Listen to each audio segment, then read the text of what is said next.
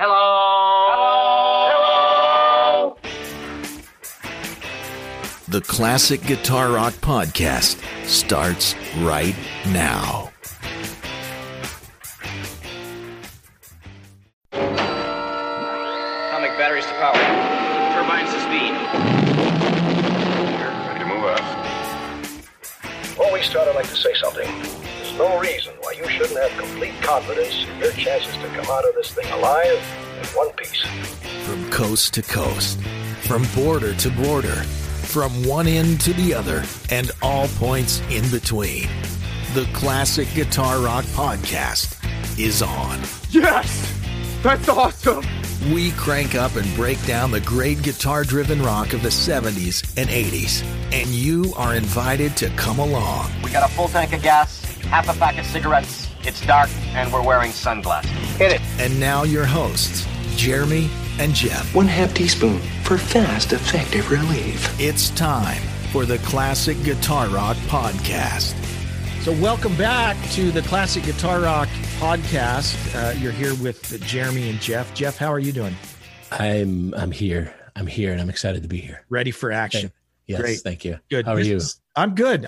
This is episode 10. I was just mentioning this is a little behind the scenes, but I'll share it with you all. Is we are approaching 5,000 listens on the podcast.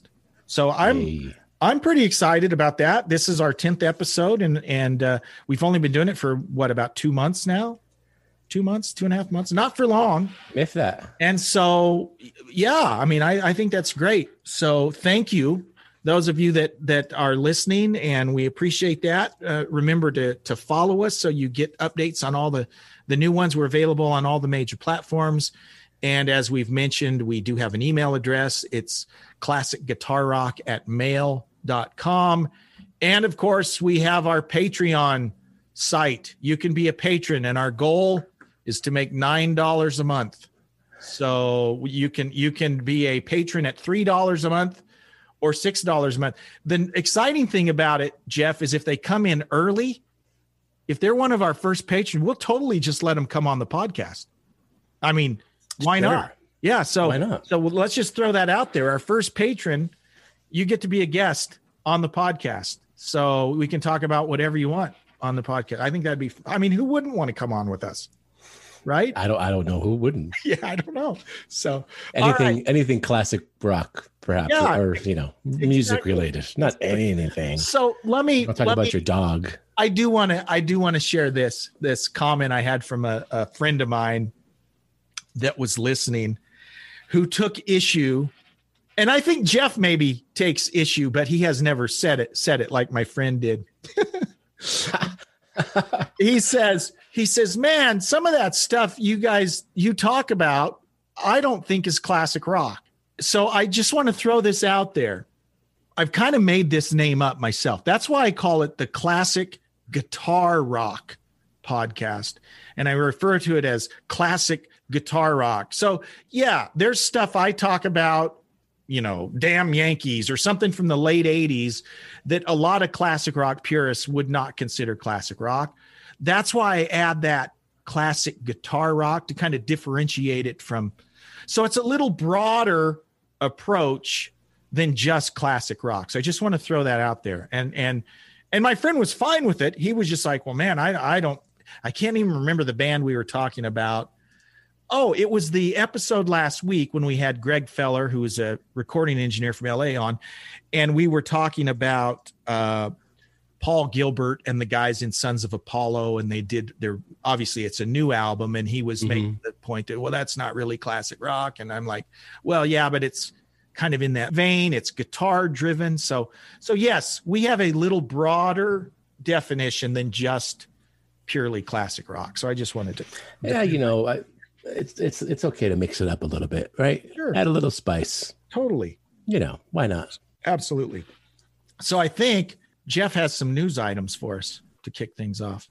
This is kind of interesting in the world of online streaming and smart TVs. Everybody's streaming videos and documentaries. Mm-hmm. Something's coming on Amazon Prime from Yoko Ono and this other person, Jimi Hendrix. Okay. Called the Coda Collection. and it's a music channel. And they're going to have concerts, documentaries, rare concerts and documentaries, some editorial content, 150 titles to start, $5 a month for Amazon Prime members. Interesting. And that's coming February 18th. February 18th. And what's it called? Coda? It's called the Coda Collection. Interesting. Well, I'll check that out. This may be the first thing that people are excited about that Yoko Ono did. I don't know. Yeah, I was almost afraid to mention. Yeah, exactly. No, well, good for her. That's great. Well, yeah, isn't that cool? Because I'm into I love that. When I go on Netflix or Amazon Prime, if I don't find a documentary that's interesting, I'm always like, oh man. That's exactly what I do. I go for the music documentaries, and actually Prime has quite a few. I've watched a few good ones on there, and even on YouTube. The problem with YouTube is sometimes the quality's not that great, right? But occasionally you'll stumble on something that's a pretty high quality for YouTube anyway. So that's great. Awesome. Yeah, number 2, you would like this because this is one of your favorite bands. You might know this. Cheap Trick. Oh, yes. Announces their new album, their 20th studio album, In Another World. I heard the single that dropped probably 5 days ago. And Light Up the Fire. Light Up the Fire. And it's pretty rocking. You know, now, what'd you think of it?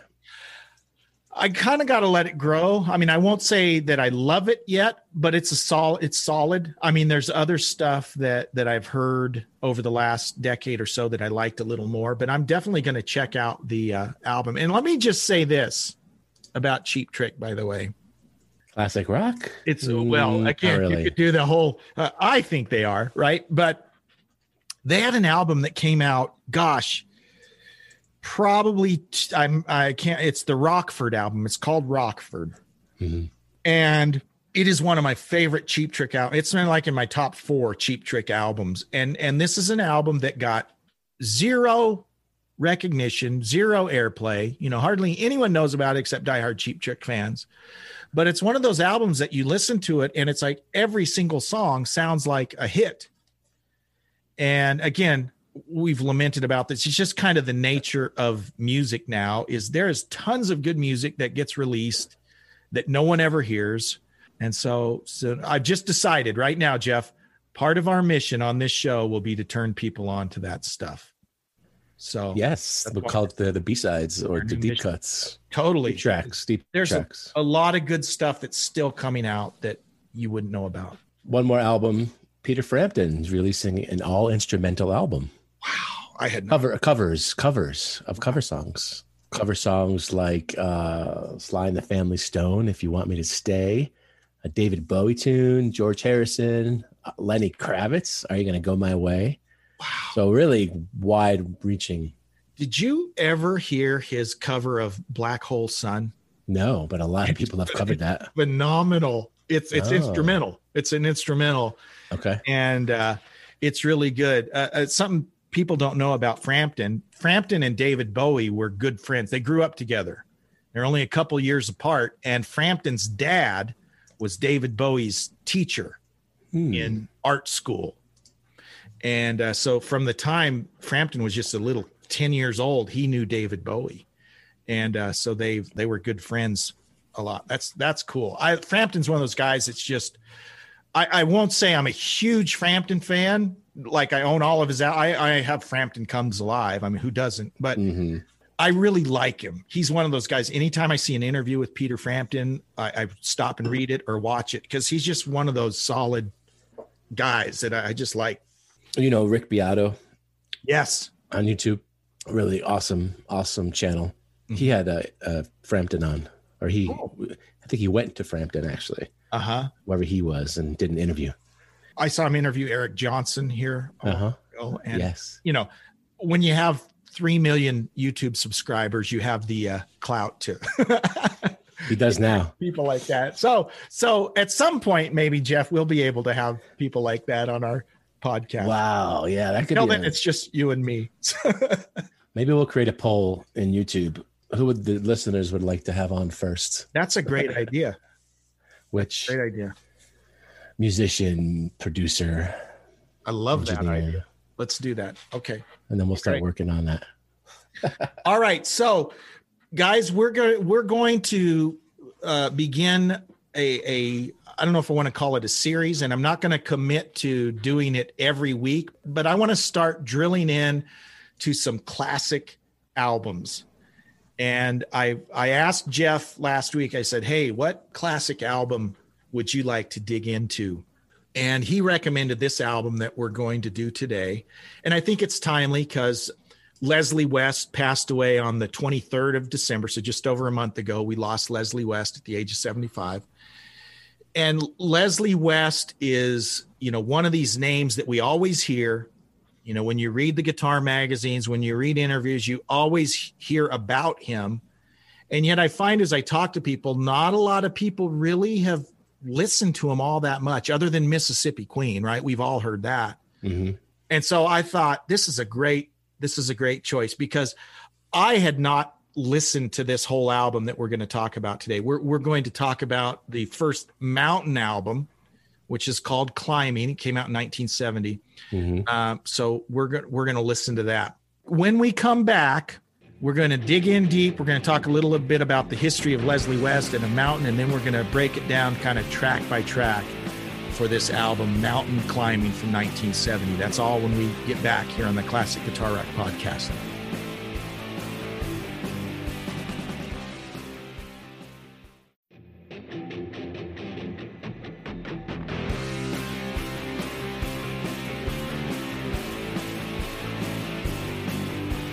Welcome back to the Classic Guitar Rock Podcast. This is episode 10, and today we are focusing on a classic album from 1970 by the band Mountain, and it's called Climbing. So, Jeff, clear up some confusion for us right here at the beginning. Yes. I also had not really listened to the whole album of Climbing, so this was a great exercise and a fun little thing to get into. Mm-hmm. But yes, Leslie West released a solo album in 1969 called Mountain. Yes. So that's not the album we're talking about. No. And obviously, he liked the name enough to, when they formed the band, to name the band Mountain in 1970. What a debut album. Yes. So I think if you're going to talk about Mountain, you first have to talk about Cream. Yes. I think. And Mountain has kind of been called the American Cream, or a heavier version of Cream. So going back a ways, and Jeff, jump in because you might have to correct me here. But as Jeff mentioned, the first Leslie West album from 69 was called Mountain. It was Leslie West Mountain, which is a good album. To be honest, of the two, I prefer this one though. I don't know if you've had a chance to listen to all of both of them, but I prefer Climbing. But on that album was bassist producer Felix Pappalardi. And Felix also was a producer of Cream. So he had this relationship with Eric Clapton, Jack Bruce, Ginger Baker, very associated with Cream. He played with Leslie West on Leslie West's album, and then they had a different drummer. I don't remember who the drummer was on the first Leslie West album. And he also produced Jack Bruce's solo album. You're right. Now, here's what I'm not sure. When Mountain played at Woodstock, 1969, they were calling themselves Mountain, right? But they didn't have this album out yet. Right. But it was called Mountain, not just Leslie West. So, okay. So they performed at Woodstock. They don't appear in the Woodstock movie, but they're in the Woodstock 2 movie. But that's Felix Pappalardi. I don't think Corky Lang was at Woodstock. I could be wrong. But anyway, right on that one. They played Woodstock. They went over really well.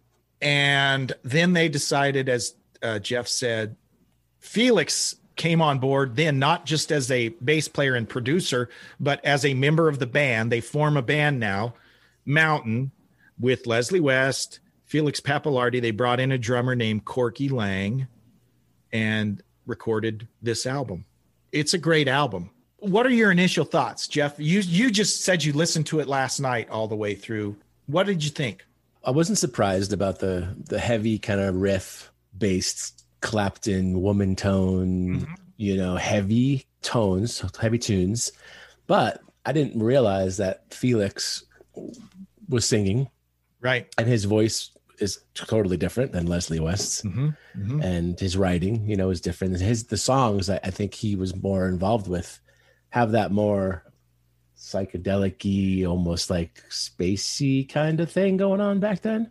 And I found that it made a nice contrast to Leslie's style. So for an album, it was really up and down for me. I agree. And you definitely hear in the vocals and in the bass playing, you hear Jack Bruce in Felix. He's got a very dramatic delivery like Jack Bruce did his bass playing. He's a really good bass player. I mean, there's some tasty bass stuff going on, and the singing is, and like you said, there are a couple songs where they both sing. I think Silver Paper, they both sing and they trade off and on. And that's a nice contrast. Yeah, I really like that. I think that was great. I'm going to start studying him and playing, Yeah. I mean, obviously he's pulling a lot from Clapton. You hear Clapton, but you also, you mentioned Woman Tone. This is all over in this album. There's a lot of stuff where you tell he's backed off on the volume. Les Paul Jr. has a tone control, right? Yes. Must have a tone. Just one tone control, one volume. Because there's a lot of that quiet woman tone. And that's what Clapton would call it, the woman tone. And that refers to, it's not this heavily driven tone. It's pulled back a little softer tone.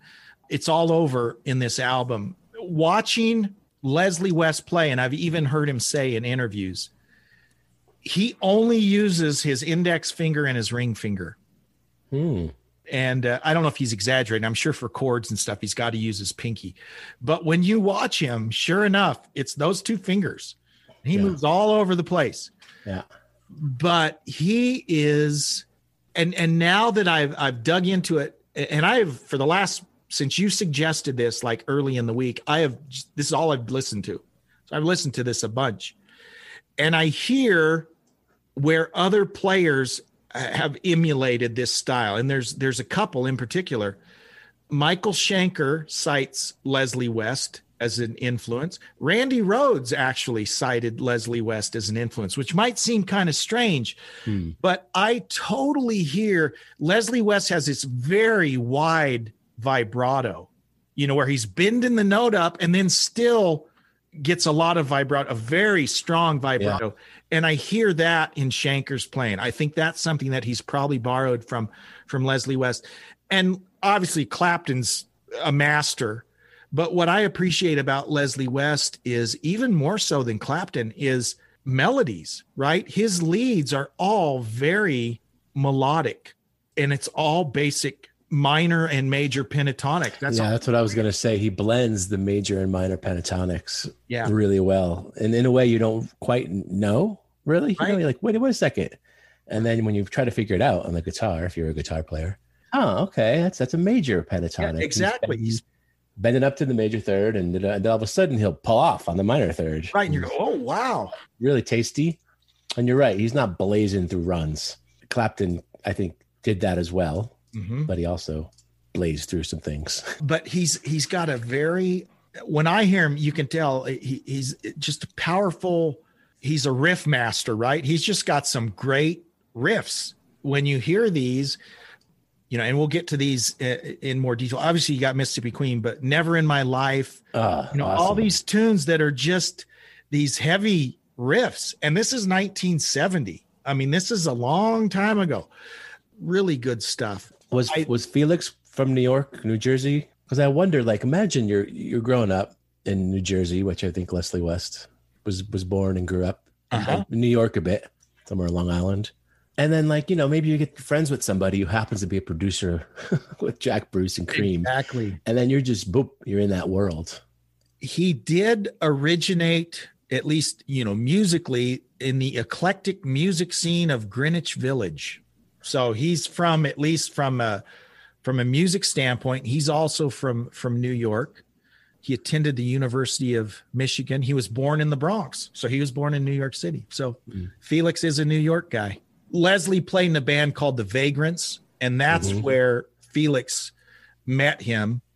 And so they kind of had this relationship early on.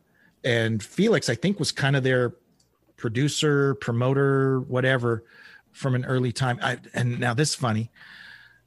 There's a video of the Vagrants that you can find of them playing at, it looks like they're playing at some teeny bopper birthday party from probably 1964, 65, something like this. And they're literally are dressed and look like the Beach Boys. You know, they've all got their nice shirts on, and there's this kind of chubby kid in the back, you know, oh, that must be Leslie West, who looks, he looks like Chris Farley. I mean, that's who he looks like in this video. You know, he's just up there kind of, you know, bebopping along. And then he steps down, plays this riffing little solo, and then just steps right back up on his little platform there next to the drummer. It's kind of humorous to see, because the Leslie West we all know and love, he's wearing the tassel-y clothes, hippie clothes. You know, he's got a scarf on, his hair's crazy hair, crazy. He's got sideburns. I mean, but it's funny to see him in that context looking like he's in the Beach Boys, but he could still play way back then.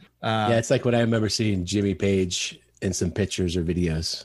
Yeah. Way back, you know. That's funny. When they were doing, what do they call it? Skiffle. Skiffle? Yeah, he was skiffle then. Shorter hair, just like young. Yeah. And just in the case of Jimmy Page, some of this probably with Leslie, I imagine he probably played on some other people's stuff, but Jimmy Page was a session guy. So much of that British invasion stuff, Herman's Hermits, Jimmy Page is playing on a lot of that stuff, right? Because he was kind of a go-to. John Paul Jones, he and both of them played on a lot of that stuff. So if you go back and listen to a lot of that bubblegum music from the 60s, a lot of that's probably Page and John Paul Jones. It's just funny. Yeah. I was surprised Mountain was so short-lived.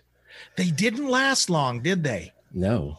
And they came from a time, too, where it was not uncommon for bands to put out 2 albums in a year, right? Mm-hmm. And at least you'd have an album every year. In that short period of time, they did come out with quite a few. 2 years, I think, right? 2 years. And how many albums did they come out in that 2-year period? Up through 74, they had Climbing, Nantucket Sleigh Ride, Flowers of Evil, and Avalanche are the 4 studio albums that I see. And then they've kind of gotten together again for kind of one-off stuff over the years. There was an album from 85. Yeah. Then one in 96, 2002, 2007. But you're right. It was a pretty short-lived time. And in that 3-year period, they came out, have like 4 albums, it looks like. Interesting. Now, one thing I thought was fascinating is when you listen to Leslie West and realize, okay, this is 1970, he has a really heavy tone. I mean, it's pretty heavy, distortion. I mean, it's a heavy tone. Oh, absolutely. And I saw an interview, and then I read about it also, that much of that tone is a result of the amp he was using, which was not a guitar amp. Did you see any of that? Hear any of that? I heard he was using Sun, 2 N's. He used a Sun Coliseum PA head. Yeah. And some of you guitar players, you know, might be aware of this process. Jeff, I'm sure you are. On a lot of the old Fenders, for instance, you could daisy chain, right? You'd run out, you'd have 2 inputs on a Fender Twin or a Deluxe Reverb, and you could run into one, and then you daisy chain it into the other channel. Yep. And that basically gave you like a gain stage, because you could crank up the volume on one channel, and you're hearing that go through the other channel. It's kind of worked like a master volume, and you could get some dirt that way.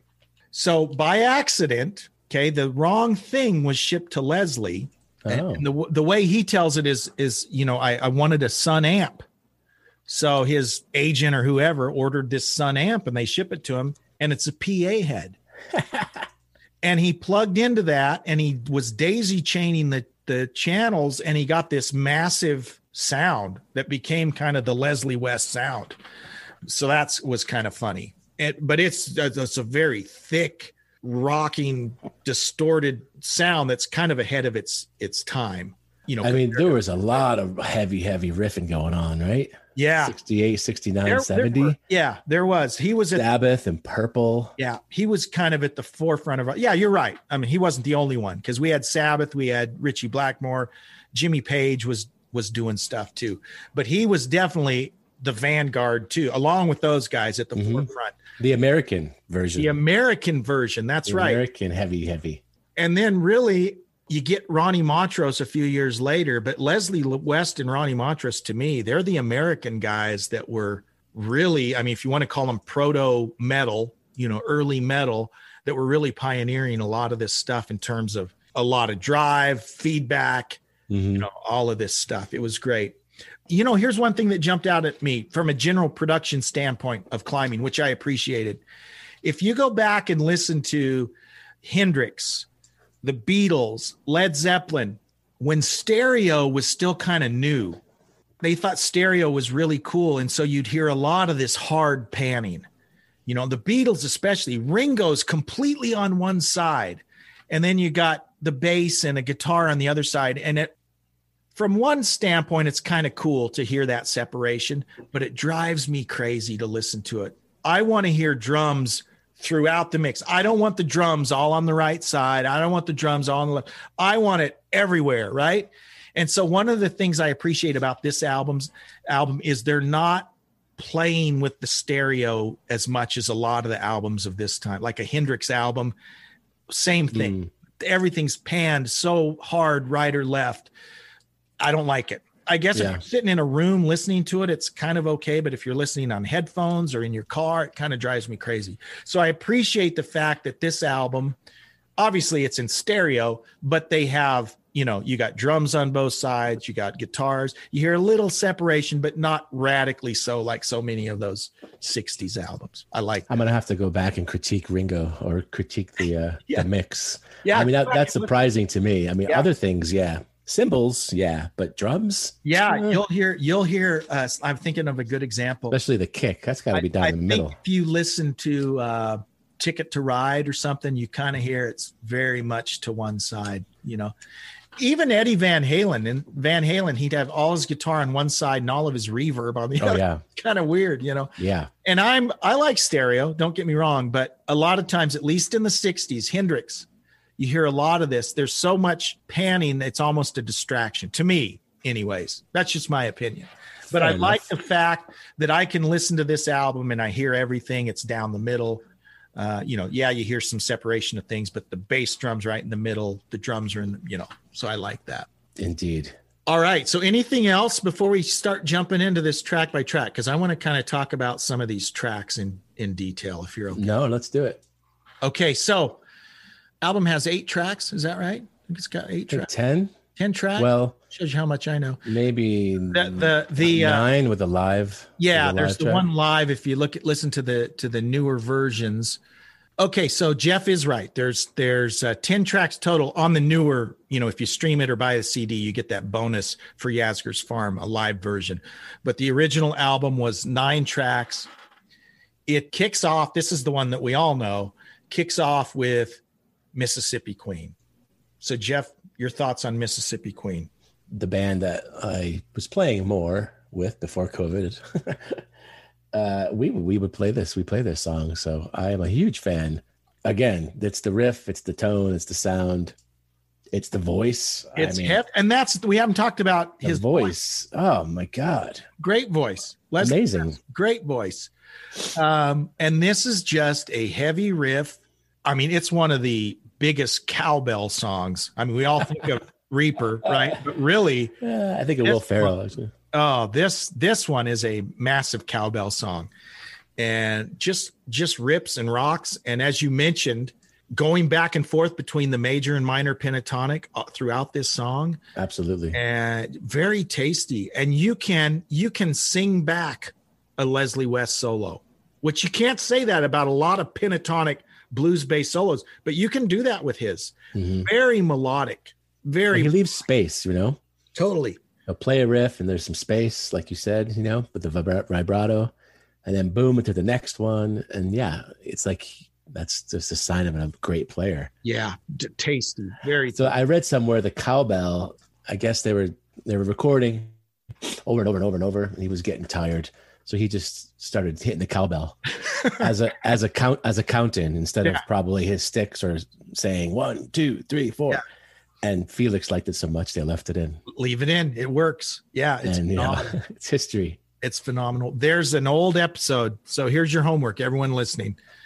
There's an episode from the Dennis Miller Show where Mountain plays. Have you seen that live cut? And I think there's some alcoholism or something going on.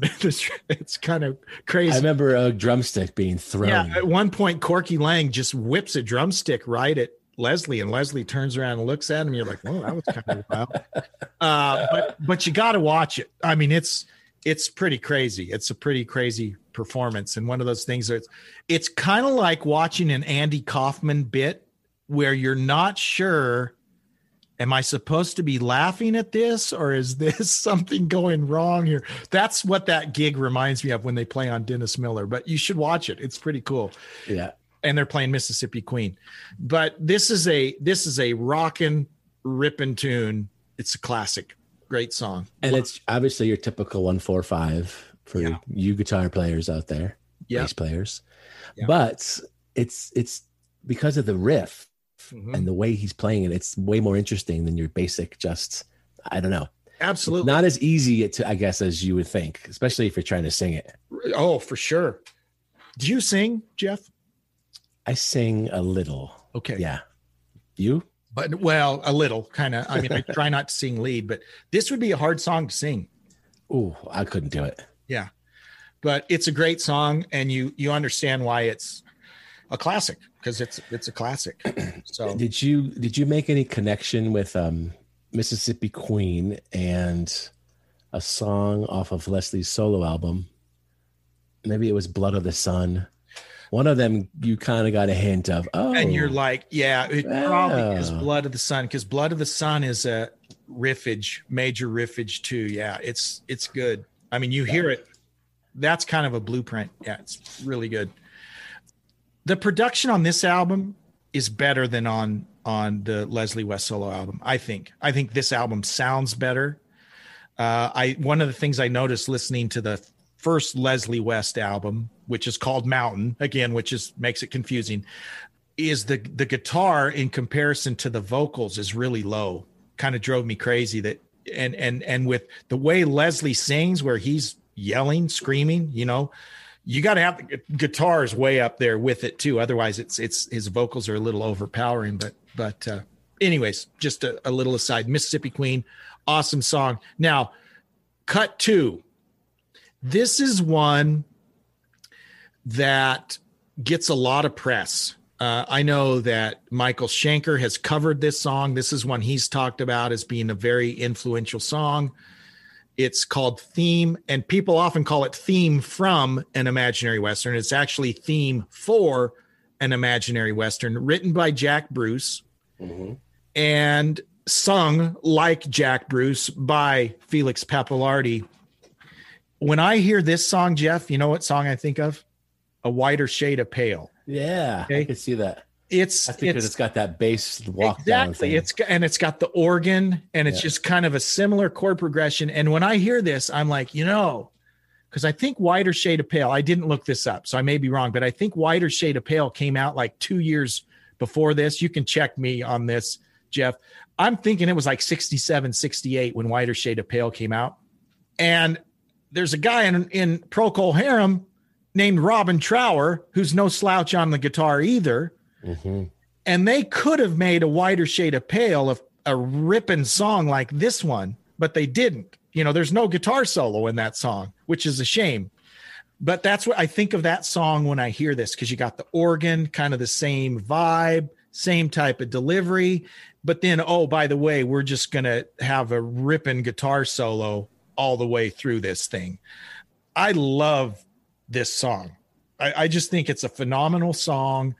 It's kind of a mid to slow tempo, and then it just rips. It's just a great guitar solo all the way through. It's tasty. This might be my favorite song on the album. Oh, wow. Okay. Yeah. Whiter Shade of Pale released in 1967. 67. Okay. May May of 67. Yeah, and went to number 1 on the UK singles chart. And a great tune, by the way, a great cover by HSAS in the 80s. They do a version, that's Sammy Hagar and Neil Schon. You know, they did a version of Whiter Shade of Pale, which is kind of a ripping version. But I often wonder, had they let Robin Trower cut loose a little more on a Whiter Shade of Pale, you know, it might be considered a guitar masterpiece, because Robin Trower can definitely do it, you know. So typical slow chord progression, you know, it's telling a story, as you can imagine, talking about people traveling across the plains and all of this stuff, and then just a ripping guitar solo. It's great. Any thoughts for you on this tune that jumped out? No, just like I said, I was pleasantly surprised with the these different, to me, just like a very contrast to the hard, heavy riff and blues. So yeah, I enjoyed it. And a very, very much a vocal contrast when you get to Felix singing versus Leslie singing. Yeah, it's great. And then number 3, maybe the heaviest song on the album to me, Never in My Life. Again, loud, bombastic. Here's one thing that kind of jumps out at me, and I think this is a product of the time, right? This is 1970, so they produce things differently now. There are places throughout this album where I'm like, man, I wish they'd turn up his guitar a little bit, you know, because you'll hear him. It wasn't on this song so much as some of the other songs we'll get to later, but you hear him, there's the rhythm part he's playing, and you'll hear some licks going on in the background, but they're a little quieter. I wish they'd bring those up in the mix a little more so I could hear those a little better, what he's doing. We might have to play this one. This might be our number 2. There you go. It's a great one. So what did you think about the 4th track, Silver Paper? I like the lyric, open up your heart and let the sun shine in. Yeah, this is a hippie song, right? Kind of like, you know, positive. Yeah, it's very happy. positive. And this is the one, you know, open your heart, you know, let the sun shine in, you know, very late 60s, early 70s message, you know. Yeah. So a little dated from that standpoint, but this is one where they're trading back and forth on the vocals, right? And it works. And it's an upbeat, positive song. But again, he manages to sneak in some very heavy guitar histrionics. I love it. I love this song. In fact, the first side 1 is definitely my favorite side of the album. Yeah, I agree with that. Good song. But yeah, this one, I think more than any, if you're going to say sounds like a 1970 song, this is it, because it's kind of a flower children, you know, open your heart, let the sun shine in and all of that. Great message. And it's interesting that you got this great positive upbeat song, but great guitar riffs throughout. It's good stuff. And then Yasgur's Farm, which obviously was written for Mr. Yasgur. For Mr. Yasgur. Tell us about Mr. Yasgur. Give us the context there.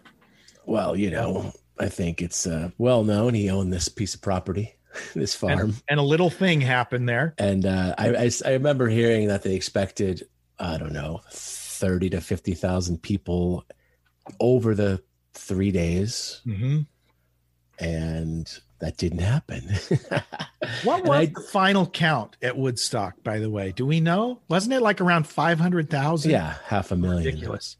Yes. Which, you know, in contrast, the more not positive Altamont right. Speedway, that was, I think, also up in the 500,000. Yeah. But we all know what happened there. But. Yeah. And think about this. We all take it for granted now that massive, you know, big festival type, you know, we've had the US Festival, we've had Live Aid. There have been several concerts where you have hundreds of thousands of people since then. But this was the beginning of that. They had to invent sound systems that could do this, you know, back in the late 60s, early 70s. So this was all kind of new, you know? Yeah, let alone the infrastructure that they weren't prepared for, right? Water and toilets. That's why Woodstock was such a. But it's amazing that many people could get together, and they did make a conscious decision to go. We're all going to go to get along and just make the bests. And it's just, I can't imagine that happening now, but never say never. So it's great. So the song is for Yasgur's Farm. So it's about Woodstock. You know what I think of when I hear this song? I think of Something by the Beatles. Just kind of the vibe, again, and you're seeing the formula here. All the songs have great guitar playing in them, right? They all Leslie opens up and plays great on this song. And this is a great song. On the CD and on the later releases, there's a live version of this at the end. So you get this song twice. Heavy organ in this one, huh? Heavy organ, a lot of organ in this one. Did I misread this? I thought that I saw that they actually performed this at Woodstock, which means they wrote it to perform it at Woodstock. Unless I saw that wrong. I thought I saw that somewhere. Someone correct me if I'm wrong on that. Let me know.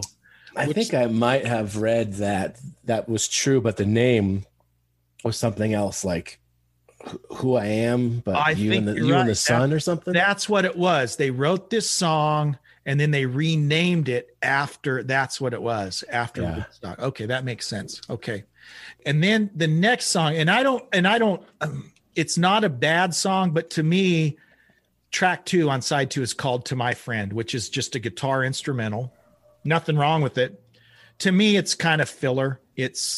Here's what jumped out at me. This sounds like Beatles. Kind of. You know what? The sitar. Well, the sitar's in the following one, in the Laird, isn't it? Is the sitar? And I thought "To My Friend," which is a 12-string guitar. I could be wrong. I think there's a sitar in there. Could be. But you know what I heard on track 2, "To My Friend"? I said, this sounds like something off Led Zeppelin 3. I had that in my notes too. Yeah. This could be from Led Zeppelin 3. However, this was released in March of 1970. Led Zeppelin 3 was released in October of 1970. So this came first, but this totally sounds like it belongs on Led Zeppelin 3. I have that in my notes. Yeah. You know what else I have? Kind of reminds me of a Stephen Stills kind of style, especially the really upbeat part. Totally. I could totally see that. Yeah, totally see that. I liked it. It's a nice little break. I think what's kind of quirky to me is how it jumps back and forth from the slow mellow part with the harmonics. Then it's just, he's strumming really fast and then it switches back. So it's a little disjointed to me, but obviously the guy can play. I mean, it's impressive that his acoustic chops are there also. So it's totally pretty cool.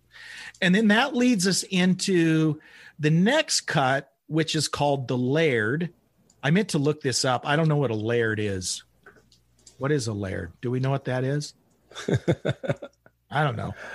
But it's again, starts mellow, got some sitar in it. So again, appropriate for the time. A lot of sitar going on in the late 60s, early 70s. And it's mellow and transitions. There's again some great guitar playing in this too, but just a mellow. Yeah, exotic, kind of like little exotic, spacey. Word, spacey, kind of totally. A laird, a person who owns a large estate. There you go. Okay. That sound right? Okay, that makes sense. It's some European fiefdom type vibe going on. Okay. I read a comment about this song. Who knows if this is true, but it's so specific. It might be. Someone commented that the song was played on a 1927 Larson Brothers Stahl big boy guitar that Jimi Hendrix owned. Jimmy gave the guitar to Eric Clapton in '69. Clapton left the guitar at Felix's home, and Felix used it on the Laird. That's cool. So he does play guitar on this as well. Yeah, Felix plays guitar in a couple tracks, I noticed. Yeah. Felix, I think, is a pretty all around musician from what I'm seeing. So. Yeah. But it's a cool song, and again has that kind of trippy, kind of hippie feel, a psychedelic feel. But it's a great song. And then, did you have anything else from this track before I move on, Jeff? I was just listening to it again and paying attention to the stereo effect. Mm-hmm. There's a lot of wide things happen in the mix. Yeah, I like it though. Yeah, it's cool. Then track 4 we're back to the rockers, right? This one's called Sitting on a Rainbow. And if I remember right, it's got a pretty good riff on it too. Leslie West knew how to write riffs. I haven't sat down to learn them all, but to me, not sitting down to learn them all, they sound like they're all in A or E. Am I right? Exactly. So, there's so many songs in E. Yeah. And of course. And there's a reason, right? Guitar players love those keys because for a couple reasons, but I'm guessing this is probably a song in A or E, but it's got a good riff on it. And again, just a good rocking tune. I think there's a cowbell part of the opening drum. I think you're right. Yeah. I think there's cowbell in this song. Sitting on a Rainbow, subject matter wise, it's very 60s, 70s theme. Felix's bass on this is really Jack Bruce-ish. Absolutely. That's the one. Yeah, that's the one. A lot of and pauses and all kinds of, a lot of movement. Totally. Yeah, there's no like doom doom doom doom doom. Oh no. Doom, doom, doom, no, doom, no. doom. He's everywhere. Very melodic, a lot of movement, a lot of pauses, a lot of very good bass player. And I'm pretty sure he played with the pick. And all the pictures I've seen, he's playing like the violin bass, the Beatle bass, like McCartney played. The Hofner. Is that what that is? Hofner, yeah. And I'm sure he played other types of basses too, but I've seen lots of pictures where he's playing one of those. Now, the final song, studio song on the original album is called Boys in the Band. Now, follow me on this. I don't want anyone to misunderstand me here, but this starts with a nice, beautiful piano part and then a guitar part. Now, if I tell you this reminds me of a UFO song, I don't want you to laugh at me, but hear me out on this. This whole, and there might have been other examples, but I'm trying to think from this era, and I haven't been able to find one, but this whole mellow, dramatic piano part with a guitar solo on top of it, that model, that blueprint is something that UFO later used to great effect. I mean, I could give you a handful of UFO songs that has these great dramatic, almost, orchestral type keyboard parts with an epic guitar solo against it. And this album, way back in 1970, kind of has that feel to me. And if you listen to a UFO track later, like Love to Love, perfect example of this blending of a mellow, beautiful piano part with a ripping melodic guitar part. It's a great formula. And here it is right here. And I can't say for certain, but when I hear that, I think, oh, well, there's some inspiration for Michael Schenker right there. It feels like an end to an album. Like it's telling the end of the story. It does. And this song really reminds me when you get into the chorus where it's kind of like a key change, that to me sounds very Creamish. That sounds very much like a Cream thing going on there. Cream was very influential to Leslie West, obviously, and to Felix. So yeah, it's only natural that we hear that Cream influence there, and it was great. I mean, I love it. This is a solid song, and I think you're right. It sounds like the last song on an album. I had for notes somewhere that this was an example of sort of that Clapton-esque woman tone. You roll the tone back on that bridge pickup. Mm-hmm. It's wonderful. It's beautiful sound. Yeah, and very, very melodic, very musical, very tasteful playing. And that's the thing about Leslie West is he's not the fastest, he's not the flashiest, but everything he plays is tasty. It sounds good. He's got that. I love his vibrato. It's just a very wide melodic vibrato. He probably has very strong hands, can just tug those strings all over the place. And he plays those little Les Paul Juniors and stuff. And he also played a Flying V. And a Flying V. I saw a video. I've been trying to find it, but in the mid 70s, the Leslie West Band, and I saw a clip from like Midnight Special or Kirshner's Rock Concert or one of those shows. And the Leslie West Band featured a guitar player named Mick Jones, who later would form Foreigner. but he was in the Leslie West band. So there's a video of him and Leslie West in the same band, and it's just kind of cool to see that. That is very cool. Two great guitar players, in one band. Pretty awesome. So your final thoughts on Climbing by Mountain, Jeff? What do you think? Would you recommend it to others? One of the top for a guitar player for sure. Yeah. And for songwriters, one of the top 10 to maybe top 20. It's a great for sure to come out during that time frame. Yeah. And a good study. If you're a guitar player, I think personally, I have a hard time with like rushing playing, getting kind of excited. Right. And I think if you sort of study Leslie and try to copy some of the things he's doing, it's a good learning thing to do. Kind of a less is more. Leslie is more. Yes. Yeah. I'm like you, we have heard about Leslie West for years. All of us that have been in guitar into classic rock, you always hear about Leslie West. And I'll be honest, I always liked Mississippi Queen, and I've always said, yeah, great, Leslie West, whatever. But I never took the time to really dig into it. And sadly, a lot of times we don't until someone's no longer with us, right? So going back and actually listening to this as a homework assignment, it was great. It was great. I'm sure there'll be albums that you and I recommend that we go through, and I'm sure there'll be albums that either one of us will feel like it's a chore to listen to. You're like, oh man, Jeff wants me to listen to this album, so I will. But man, I'm not really digging it, right? This was not one of those. I really enjoyed this album, and this is one that I will continue to listen to. There's not a bad track on it. Occasionally you'll get one of those albums where I just can't, this album's okay, but I cannot sit through this song. There's no songs like that on this album. I mean, it's fantastic. It's a good album. And sometimes some of the 60s stuff just doesn't grab me. Like, I go back and try and listen to the Yardbirds, and I understand the importance of the Yardbirds, or even the Beano album. And I understand their importance, but it's, hold on now. I know. Hold on a second. Ground here, but and a lot of it might be more a product of the production than anything else. But it's harder for me to get through some of those. This one, even though it's from 1970, sounds, for lack of a better word, new enough, modern enough to me that I don't struggle getting through it. Part of it is that they don't have the crazy wide stereo separation that they have on some of those that drive me crazy, but it's a great album. It's a solid album. If you're a guitar player, I think it's required listening. You got to go check out Leslie West, and you appreciate what he brought, and you see how he influenced other people. So it's a great album. Big album for a big man. For sure. That's right. Well, thanks so much, Jeff. This is a lot of fun. And next week, let's go ahead and let them know what our album is for next week, Jeff.